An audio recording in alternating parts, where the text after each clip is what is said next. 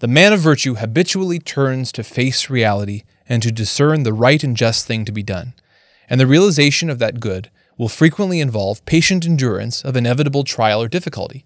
But the time will come, and that time perhaps is now, that we are called to attack, to expand the area of Christ's lordship in our life in some decisive way. Welcome to episode 20 of Deep in Christ.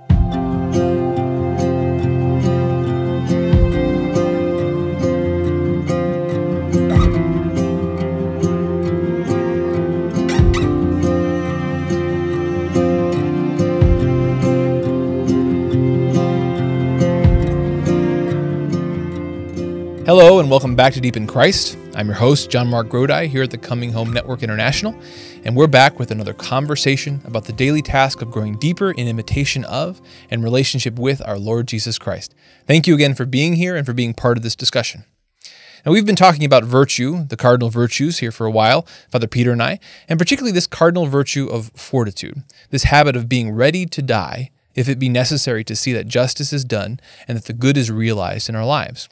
Now, last week we were talking about endurance and patience, a couple of very primary aspects of fortitude, perhaps not the ones that normally come first to mind when we're thinking of popular portraits of courage, but these aspects are essential for a number of reasons, but not the least of which is that the man who knows how and has made a habit of patient endurance is able at the right time and in the right way to attack. Now, today we're talking about this second of the two primary aspects of fortitude, attack. Opposing, pouncing on evil, moving an obstacle to justice, and taking new territory for Christ in our life. We had a good discussion, and I hope you enjoy it. Let's dive in.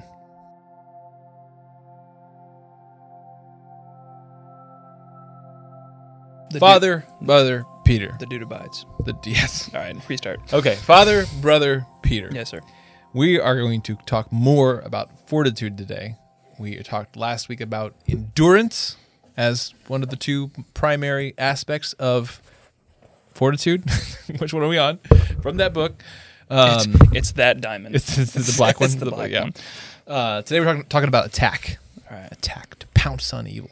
And that's, this is the aspect of fortitude I think people more associate with fortitude, with courage, Mm-hmm. right? That you're going to go out and attack. You're going to get something done. You're gonna. It's an active sort of a virtue. Mm-hmm. But we focused a lot last week on the endurance aspect, and there was some significance to that Peter pointed out that that it's in the endurance that I think that fortitude for a human being, a vulnerable human being, it's in fortitude and preeminently in this ultimate fortitude of the martyr that we see fortitude in its most essential form, this endurance of evil when there's really no attack left, there's no resistance left. Mm-hmm.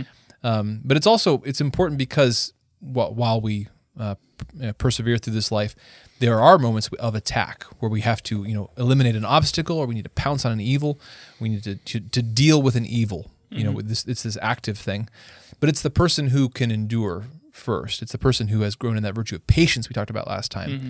That's the person who can prudently, at the right time, in the right place, in the right way, sure, can attack. Well, that's kind of another sense of why prudence is so essential, or why endurance is so essential to fortitude, because it's not only kind of the essential beginning part of it, but it's also the essential end part. That right. We're both going to have to, you both have to endure patiently in order to determine the right time and everything in the proper mode and the extent of your attack.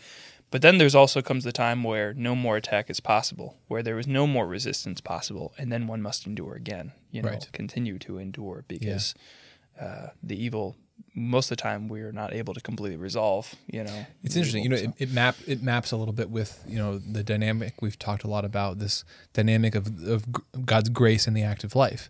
It begins in God's grace, a total reliance on God, and then we take that reliance on God out into the life He's given us. Mm-hmm. Which involves us having to act, having to do things, having to, use our muscles and use our wits and try to actually do something with our lives that God has given us.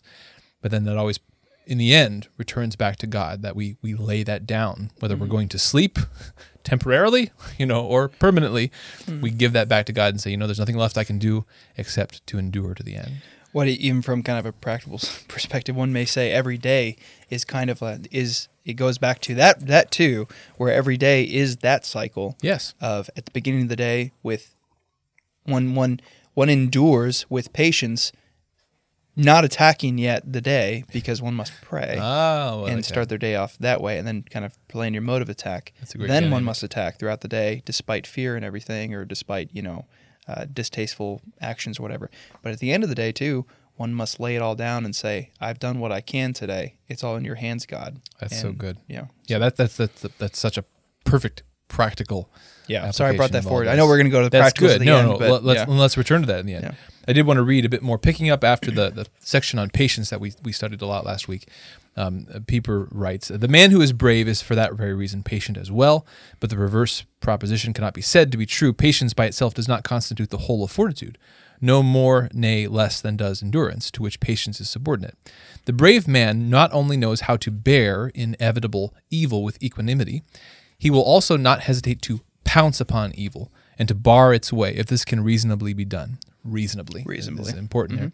This attitude requires readiness to attack, courage, self-confidence, and hope of success.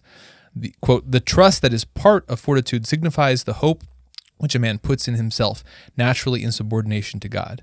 These things are so self-evident," he says, "that we need not waste more words upon them." Right. But let's waste some more words upon them. Okay. All right. That's the prudent thing right now. For Definitely. Sure. No, Yeah. but it's funny because it's very much it's funny because insofar as we kind of continue to sort of examine endurance in some ways, sort of the positive aspect becomes us all the more clear, you know. And so I think that's what he's kind of getting at about not needing to waste any words. But in order to elucidate it a little bit more, one of the ways that we can is by also continuing to reflect back on endurance in a way too, and it's in that another reason endurance is more kind of essential or integral to fortitude is because there is a more of a sense of a bit more of a self-reliance in the attack, not self-reliance, but there's a sense of like one has to kind of rile oneself up and say, all right, I can do this, that self-confidence. And so insofar as in the end, we do have to give everything back to God. As you said, it starts with God's grace and ends with God's grace. There's a bit more of a kind of a higher quality to that endurance aspect, but the attack is still there. The attack of, if one just kind of goes throughout life and says, it's kind of like the scripture verse. If all you do is just say like, God be with you, and don't actually give Be warm and well fed. Be warm and well fed, and it doesn't actually attack the problem sometimes, then, it's like, well, what good is that? So. Yeah, I think practically it's so helpful to have both these in mind. I mean, there's a lot of contours here, but in terms of an examination of conscience or how we analyze our lives, we can ask ourselves, the things in my life, the external threats, of all sorts, that would waylay me from doing justice. They come in a couple different primary forms in terms of how they affect me. And one, again, is this endurance form, things I have to endure, and other things I have to attack. Again, on the most practical level here, we look at our schedule, we look at our to-do lists, we look at, the things we've committed to. Some things are difficult because they are really difficult and hard, like starting a big project, or having a conversation that we don't want to have because we're afraid of what it might happen. Like those are moments of attack where we have to actually get over this hump. We have to step outside ourselves. We have to actively take a risk. Okay. But many aspects of our lives are more on the other end, where it's not so much that the thing itself is difficult on a day-to-day level. It's just that we have to endure in it. The pain or the difficulty of this task or this routine or this commitment right now may not be that bad, but it's enduring, and it's also, as we talked about last week, the staying in the moment. It's keeping that endurance from kind of flying off and worrying about the future. It's staying, no, here and now I have the grace I need to persevere in this thing. Yeah. I think they all kind of wrap around. We have said many times, all the virtues flow in and out of each other. Yeah.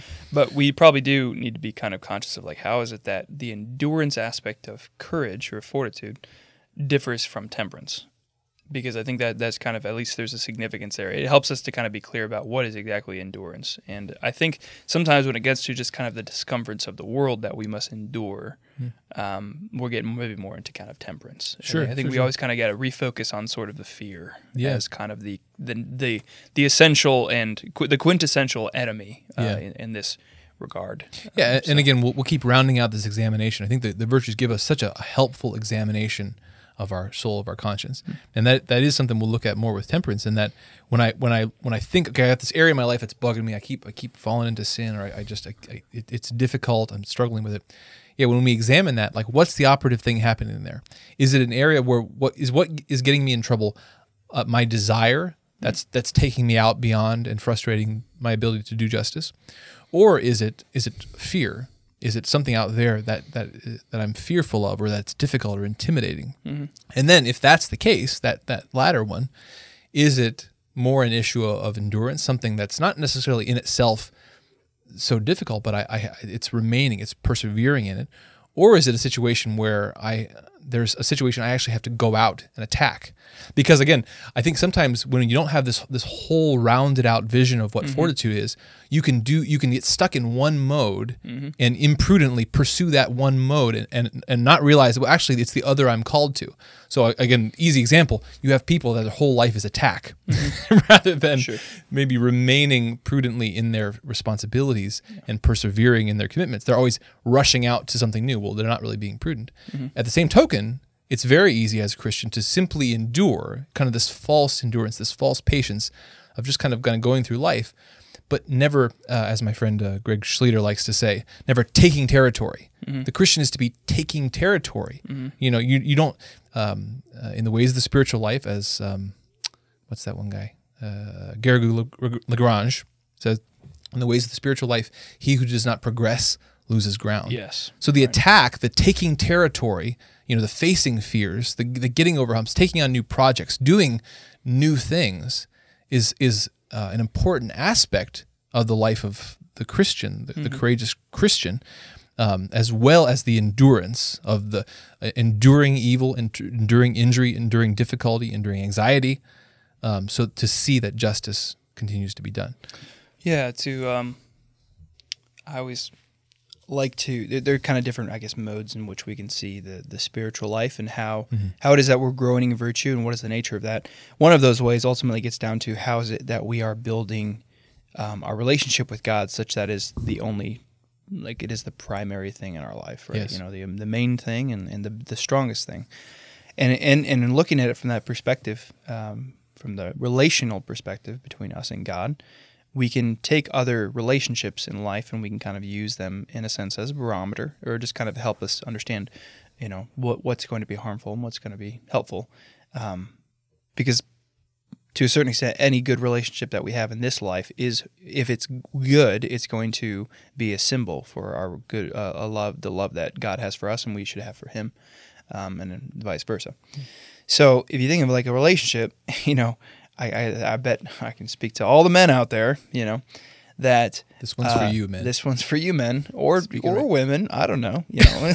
Okay, never mind, men. Never mind, men. It's for everybody. I think maybe men fall, kind of find themselves in this situation a good bit, where like if the entire daily substance of your relationship with your wife is enduring things that annoy you about her, but not actually taking positive action to do things then like for her, taking positive ground in that relationship, then it's not, you're certainly not strengthening the relationship much. Bless her for her endurance as well. Bless her for, right. That's what I'm saying is both. I'm speaking from my perspective, we can kind of think of those different situations, but I think it's going to be kind of, I'm not exactly sure why, but it seems like there's something more along the lines of men in that relationship have a tendency to kind of sit back in reservation of just kind of men tend to endure it, swing wildly between the like overactivity and over passivity. I think men do have a little bit more difficult time finding that prudence to remain kind of there in the center and to know, okay, when do I do one or the other? And again, this is just yet another reason why, again, going back to a couple episodes ago,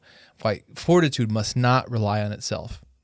Because again, if it relies on itself, even the decently virtuous person who's kind of aware of all this and trying to practice it, there's still the sense in which, like, we have to be aware of the situation and analyzing what's the what's the natural response for me, what's sort of my knee-jerk response, like what ought to be done in this situation. Because oftentimes it's so easy to stay in our comfort zone. We've taken this much territory. It's so nice. it's warm, oh man! But I'm called, to take new territory. Whether it's in this relationship, I'm not merely meant to, like, I'm up to this level and I just kind of stay here. No, I have to go deeper. I need to pursue my wife. I need to pursue my children. I can't merely endure. I can't merely stay at this level. And so I think always having those two in mind, and again, bringing those into our prayer, like, Lord, in my life, in these situations in my life, like, what is the next step? Is this a time? Am I dealing with something I need to endure this evil patiently, but actively, inwardly, holding on to you, but when is the moment that, you know what, I need to go out and try something new. I need to get a new job, or I need to, start a new conversation with my spouse about our family schedule or our finances or something. When is that moment, and when that is that moment, as soon as I realize that, again, in prayer, relying on God, receiving that grace to go do it, to pounce. Yeah, there's kind of an immediateness to that. Yeah, and I think that's great. Actually, Mark's gospel is notable for having a sense of immediateness and kind of what's the word? Haste. I don't know exactly. Haste to it in a sense. Actually, frequently when it comes to Christ's actions, I think someone will petition him for something, and it'll say, and then immediately he did this. And there's just kind of a notability about for whatever reason, Mark is kind of just concerned with the sense of that Christ kind of tried to immediately take action when he knew it was right. He tried to do it quickly and succinctly. But it always is that matter. There are some times where we just kind of know, everything just kind of falls in place, and we know exactly what we need to do, in that moment, and just need to do it. There doesn't need to be any more planning or anything. Right. There, and past the point of which would be actually imprudence. This over hesitation, this overthinking of something where we've already apprehended that it's the right thing to do. And those are the situations where we sometimes can adopt the false prudence. That's really just a certain sense of cowardice or just laissez-faire, laziness. Yeah, and again, in terms of putting it in terms of fortitude here, I just have to endure this difficult situation. When maybe are you being called to have that difficult conversation, or to do something different again, or to make a change, and if that's the case, it has to be prayerful, it has to be prudent, but when you see it, do it. And that's kind of the different. There are different frameworks that we always need to be taken into account when it comes to things like this. We talked about that in seminary, even when it comes to different difficult situations, you need to have your theological framework, and then sometimes there's a kind of there can be a framework of psychology that we can sort of bring both into to conversation with each other. And in this sense, there needs to be the framework of kind of the theological virtue-based understanding, but then there also needs to be the discernment of spirits, that we can kind of bring into those situations, because that is going to help us know when is the right time to make a change about things like that.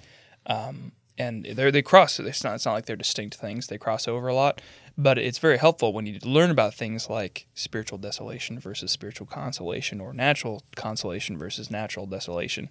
The understanding what is the right time to attack versus to endure we're going to understand that a lot more. Can you give us a quick and dirty on those? I could try, but someone they were really quick and really dirty. I mean, I guess the salient point here for fortitude and for this discernment in terms of endurance versus attack. I mean, one aspect of it. So Saint Ignatius, the discernment of spirits, it's this practice of recognizing that when we observe the movements of our heart, we need to carefully discern: is this of God, or is this a temptation? That kind of a thing. And one real practical thing that jumps out to me, at me, it pounces on me from that is this notion of sometimes it actually is prudent not to make a change when you're in desolation. In other words, a spiritual low point where you're having a really awful day. Well, that's not necessarily the day to say, you know what, we're going to start a new plan. I'm going to throw the playbook out the windows. Maybe wait for a little bit better day. Give it some time. Because that may not be the moment to attack. That may be the moment to say, you know what, I need to I need to wait on God a little bit. Sure. Yeah. Yeah, it's like the orientation of your heart. Is it in the state where its tendency is going to be to move further away from God, or the tendency is to be moving closer to God? Is kind of one way to think of like the spiritual consolation versus desolation. But one of the interesting distinctions you make is the difference between spiritual desolation and natural desolation, because those are discerning those two different kind of modes. We can also, that can be very determinative in terms of whether we need to attack and make a change or endure. So for instance, like I've been thinking about this a good bit because of Lent, that, with people coming and presenting their different Lenten promises, kind of in spiritual direction or confession or whatever. And it's like, been really struggling, like I made this Lenten promise and been really struggling recently and trying to kind of maybe help them discern whether they're in spiritual desolation, where it's just kind of like, oh, this is just hard. Yeah. You can discern whether, where it's right to endure. Right to endure and to continue to try to recommit to those things versus like one that is actually like unhealthy for you and therefore is leading you into kind of physical desolation, Right. Yeah. You had to fast from sleep. Yeah, not a good plan. Yeah, or like people of different ages or just different constitutions. Like, oh, right. I'm sorry, I was going to fast for 24 hours this day every week, and it's like, well, depending on your physical constitution, that may or may not be good for you. So kind of trying to discern that, a little bit. That helps us to know whether the right thing is to endure or to attack. So. And that, of course, even that example that you give there, we can readily see in ourselves again the importance of the virtue of prudence, in that like sometimes it always comes back there. That as we're getting into those things, like what's really the right thing, the right way to go about this particular thing. We may be tempted, so to speak, to in fortitude to take on a huge new project or a huge new spiritual discipline, or to attack it all at once. But prudence often, when we're attentive to it and we're prayerful with it, walking with God there, walking humbly with our God there. Oftentimes we recognize the first step today is something rather small and manageable. I find that so much in my own life where, all right, you start one good day with prudence and you kind of make a plan and everything. And then as like the days go on, it's like I get sucked farther and farther along until I've almost like completely just focused on like courage, where it's just like, okay, I need to like either endure or to attack, and I just like, and then all of a sudden, like I've drifted so far away from kind of consideration of prudence that like you just have that one trip, like trip and fall, where everything just kind of falls apart, and it takes a few days sometimes before like you kind of recollect yourself in prudence and sort of go back to the beginning and be like, okay, and usually that's because I don't succeed in kind of carrying out that proper cycle of the day, where it begins with God and then ends with God, and kind of recollecting and figuring out what was good, what was bad, discerning those things, and embracing that, embracing the endurance specifically in the strength of God. But So again, the endurance and attack, it's so relevant to practically to our lives in terms of just our daily, like our ordinary ups and downs, our ordinary fears, our ordinary difficulties. But those aren't necessarily always enduring specific concrete evils. It's more just the natural evils, the natural difficulties. Typically, when we think of courage, we have we're imagining more storybook scenarios or scriptural scenarios where there's actual evil that needs to be opposed in the world. And that's an interesting point he brings up in the chapter, Pieper does. Is how it's kind of within the context of the prudent courage, the prudent fortitude, that we see the right place of a just wrath. So I mean, he writes there, the fact, however, that Aquinas assigns to just wrath a positive relation to the virtue of fortitude has become largely unintelligible and unacceptable to present-day Christianity and its non-Christian critics. This lack of comprehension may be explained partly by the exclusion from Christian ethics of the component of passion as something alien and incongruous, an exclusion due to a kind of intellectual stoicism, and partly by the fact that the explosive activity which reveals itself in wrath is naturally repugnant to good behavior regulated by bourgeois standards. So Thomas, who is equally free from both these errors, says, the brave man uses wrath for his own act, above all in attack. Quote, for it is peculiar to wrath to pounce upon evil. Thus fortitude and wrath work directly upon each other. Yeah, there's more I could read there, but I think I'll stop it there. He makes an interesting point, which is that there's been this tendency in the history of Christianity sometimes to kind of exclude part of the human person from our understanding of how this all works, how grace works, and how active life works. And one of the things I love about the virtues is precisely because it brings passion back in. You know, we are intellectual beings. Our intellect informs our will, and then our will guides our passions. And the process of growing in virtue oftentimes involves bringing passions, reining them back in, you know, or returning to a place of prudence and not being simply guided by our passions. But the goal here is to become a more integrated person, where our passions are directed towards what they ought to be directed towards. You know, yeah. I mean, this is always very challenging to me. I'll be honest, because I think because of my background maybe and kind of how we were growing up and everything, and I feel like I was sort of not like intentionally trained, you know, this way or anything, but I feel like I've sort of been formed in such a way that in endurance but not attack is definitely like more along my line of kind of comfort in some sense.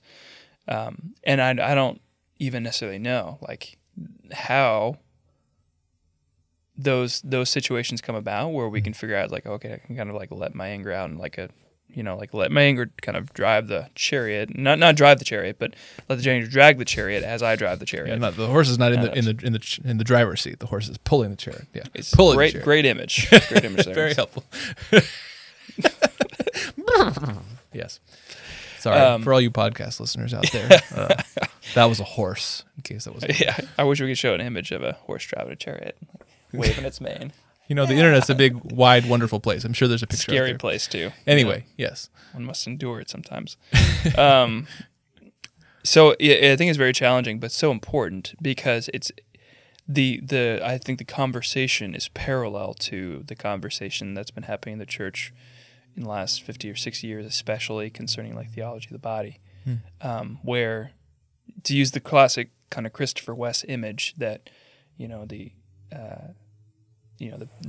sexuality itself was, and our Garden of Eden was like this beautiful portrait, which was then kind of crumpled, and Christianity at times didn't really know what to do with it because it just looked so marred and everything by kind of our fallen nature and everything, that in some ways there's a more puritanistic kind of reaction to it, is just to kind of toss it in the trash and to sort of relegate it to just sort of bad part of our existence now. But rather than, to try to find the way to redeem it and make, and virtuously attach again. And it's similar with anger, wrath, where it's like, there's no good way, there's no possible way that part of our human selves is possibly redeemable or useful in virtue now, right? It's like, no, that's... there is a way, and that's true of all the passions. That's true of sadness too. It has a function. It's not merely a defect. Sadness at Grieving. A loss. Yeah. Now it can go overboard. It can consume you if you're not prudent, but it has its place and it has its purpose. And that's true of all emotion. It's there for a reason. God didn't make us defective. Those aspects of our human nature are important, but we are disintegrated. They're fragmented. They're not connected. They're not working in harmony. And so, again, I think one of the important aspects of one of the important reasons why endurance is primary in the virtue of fortitude is that it is a part and parcel of the virtue of fortitude too, at the right time and in the right way, for a just wrath, a righteous anger to be directed towards a great evil.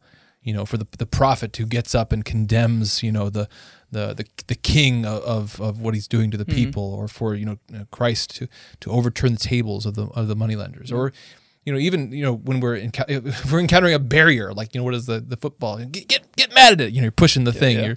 You're pushing the car out of the way, or the mother lifting the car up out of the kid. Like there's a physical evil there that wrath is properly directed towards. It's not driving the chariot, but it is properly pulling the chariot, pulling the person toward to pounce on that evil and to do something about it. I can think of one story from my life. I'm sure there are others. I'm sure I'm not quite that decrepit, but I can think of like one story from my life where I had a very kind of clear, and I would say beautiful. There was a very beautiful aspect to kind of the nature of how I experienced it myself, how it kind of came out forward too, of like a righteous anger, being like deciding like, no, this is righteous, and facing up against the fear and allowing the anger to like, saying the anger, okay, this is right for me to feel angry, and allowing it to pull me forward. Yeah. The funny thing is, it was actually at a Catholic conference.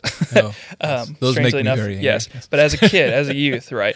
As a youth, and so I was actually there with Richard, our little brother, and Richard and one of his friends were playing in the snow, and I was playing with my friend in the snow, and there were the other kids around there too. And there's this one kid who, if you're out there listening, I love to get a beer sometime. So I love to talk about this with you. But anyway, I know it's like being mended. I have no animosity anymore. But anyway, so he just, for some reason, they just started getting real like physical and kind of mean to Richard and his friend. And at one point, and I was kind of standing off the side, and I was like, okay, there's some teasing going on there. I was kind of leaving it be, but I was really just feeling kind of weird about it at that time. But at one point he picked up like a big piece of ice, and he like broke it over one of their backs. It was just like crazy, over the top, and like he wasn't like seriously injured or anything, but it was definitely like they were kids, and it was like, okay, this is getting out of hand. And so in just kind of that moment, I just kind of went over there. I was like, okay, this has got to stop, and it was just like, I realized like, okay, it's gotten up to the point I was afraid, this kid was bigger than me and everything. This got to stop. And he's like, who's going to make me? And I was like, I am. You're like, okay. We had been taking wrestling at the time, so I actually felt a little bit good. But I can imagine the whole thing. But the best part of it was that after that, was as we actually commenced a tussling, as one might say. We commenced a fisticuffs. Does one say that? Does one did say it at the time, but odd one. I'm sorry. Odd one. Continue. And so like we just like he came at me, and I was just like, it was funny. What was running in my head was like, on one sense there was like the anger. There was real anger there. But I definitely still had the peace. In fact, in that kind of place of peace, my brain was saying, wow, this is actually happening. Like, I'm actually in a fight right now, and it's actually kind of the right thing. Yeah. And it actually ended pretty well, in the sense of I actually kind of pinned him, and then like didn't have to like hit him or anything. But anyway, sorry to get back to it. Long story short, but I had a deliberate sense. There was a deliberate sense of the anger was driving, or not driving. The anger was pulling. Sorry, got to get the words right. The anger was pulling. But the peace in my heart still lay in the prudent decision to try to enact justice, even in the midst of fear. And the anger was just kind of helping to pull that chariot along. Yeah. So. Yeah. It also, what I love about that little anecdote too, is it points us to sometimes we might lament that we have the fears we have in our lives. We have the things we're vulnerable to. We have the things that intimidate us. But if we can turn it around and look at them as opportunities, like even being a person, I think we're both in some ways individuals who tend more toward the endurance side. We're not. A person may lament the fact that they're not naturally courageous. They may look at someone who is apparently more naturally courageous, and I wish I was more like them. Well, it's such an opportunity, because the person who's naturally courageous, they have a very different battle than you. Mm-hmm. Their battle is always keeping themselves from jumping in too quickly. Whereas the person it's not their natural temperament to be brave. Well, they have perhaps a greater moral opportunity in some ways to be more deliberate. Mm-hmm. That, this is not the sort of thing I walk around doing, but I see clearly this is what ought to be done. Mm-hmm. And so I'm going to do it. I'm going to jump in. I'm going to take action. Again, whether that's a project at work, or whether that's starting a new routine of prayer, or whether that's getting a sin out of your life, or whether that's having a difficult conversation or relationship, speaking up against some sort of injustice at work, or that's kind of continuing on, and you decide, nope, this needs to. Even if you've recognized that there's really not much feasibility there, or there's a very low chance. Another conversation I was having the other day with a person. I thought this was really interesting, because it was one of those like conundrums that you're like, this is something that only happens like in theory, right? No, it's like, no, this is very real. A man working at this firm, this place where he gets paid by commission by a lot, but they've been kind of very unjust in their relationship with this man up to this point. But they make a bit by commission, like on a certain day, on a certain date, like kind of not every quarter, every year or something. Basically, I'm probably going to miff up the story a little bit, but essentially the essentials will be there. Yeah. But he was basically had been approached about a different job that he really wanted to take because it was much better, and he trusted the company a lot better and everything. But essentially, he didn't feel like he needed to or would start any more work with the company that he was with, And they, because of just their relationship with him in the past, it would have been fine. They wouldn't have suspected anything, or anything. He could have just kept working for them. But he also needed to start training for his next job, and so he was left with this question. Basically, do I quit that job now and basically suffer the fact that they're probably going to act unjustly towards me and not give me that commission, and there's nothing really I can do about it? Or do I just kind of quit and say, wipe my hands of it? Or, and this was what I eventually kind of basically said, this is what you probably need to do. Do I take the brave, essentially the courageous act of actually going there and speaking and saying what's right, giving them the opportunity to act justly towards you, and then enduring what you probably expect is going to happen is that they won't, and you won't be able to do anything about it. Yeah. But that was essentially in the end the virtuous and brave action was essentially saying, okay, I need to have this conversation, and I need to say this is the right thing to do, and I'm asking you to do it, even though you pretty much have very little expectation that it's going to be done. Yeah. But that's also where we show that, this wrath, kind of the bravery and the kind of courage, I need to say what's right and everything. It's not only for oneself. It's not a selfish thing. You're actually in the end giving the other opportunity. You're helping the other person to not sin, even if it doesn't feel like it either, Yeah, because in the wrath, ultimately, it should never be directed towards other individuals. It's toward evil, towards sin. Right. It's toward the sin in another person. It's toward the sin in myself. It's toward the evil one, the deceiver, who wants us both to burn in hell. That there is, again, the endurant, the prudent, just person who is also can be patient and can endure. That is the person who is able at the right time and the right way to say, you know what, this is the moment. I need to step up, and how to do it.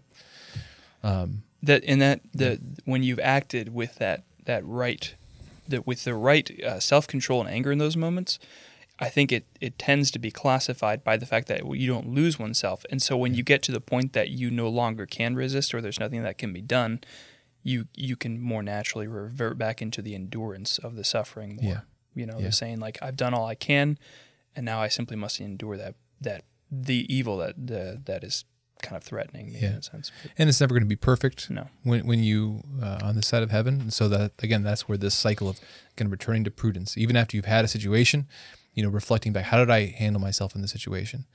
Did I keep my? There's this great quote from C.S. Lewis's Space Trilogy in the third book, where one of the characters has just had an encounter with this character who's going down the wrong path, shall we say. And he has this moment of righteous indignation where he really preaches to him. He really calls him out and calls him to come back to the light, come back to the good. And then after the situation's over, he's reflecting internally on, okay, Lord, how did I do? Lord, did I really keep my anger in check? Did I really direct it toward his good? And he has a little self-doubt there, but ultimately he gives it back to God's mercy. He said, Lord, it wasn't perfect, but I give it to you. Help me to do better next time. And again, that's how we always do. We get in those situations, we prepare as best we can. We try to, we do our best to be virtuous, but then we always return to prudence and say, okay, what happened? How can I do better? Lord, have mercy. I love the end of the Perelandra, or the part in Perelandra where he finally realizes that he needs to fight. Oh yes, Wesley. That's it. There's so many great examples in that book. There really are, because he has to do both. Alternately in times in that book, he both has to endure and attack, and both are acts of courage. Yeah. Yeah. Well, those listening, all 2 members of the audience out there, you know who you are. Thanks. Hi, Mom. Let us know what you think, and especially there's a lot more as we get into more the nitty-gritty of some of these virtues. I think particularly with fortitude and temperance, there's a whole lot more room for discernment. There's a whole lot more for individual anecdote and experience, because they're highly there's subjective elements to these virtues that are really important for us to consider. I have to consider for myself, what are the desires that I struggle with and need to temper? What are the fears that I need to stand up against? Those that I need to endure, and those that I need to actually step up and go out and attack. And then how in prudence do I discern the best steps for each of those? There's a lot of discernment there, a lot of prayer. And so again, for those listening, we'd love to know your experiences. We'd love to know what you're thinking about these virtues. So thanks again for our discussion. Yep. Father, yeah.